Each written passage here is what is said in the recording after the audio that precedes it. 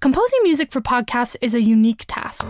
My narration and interview is the skeleton, and his music is the soul. Stella's talking about the music of Elias Ravin, the composer of the Queen's Memory podcast. I composed the theme music and background music for the entire Queen's Memory podcast. I've been at it for 3 seasons now. And as far as podcast production goes, this season of the Queen's Memory podcast was particularly unique. We have a lot of producers for this season. That's like the special part of this season.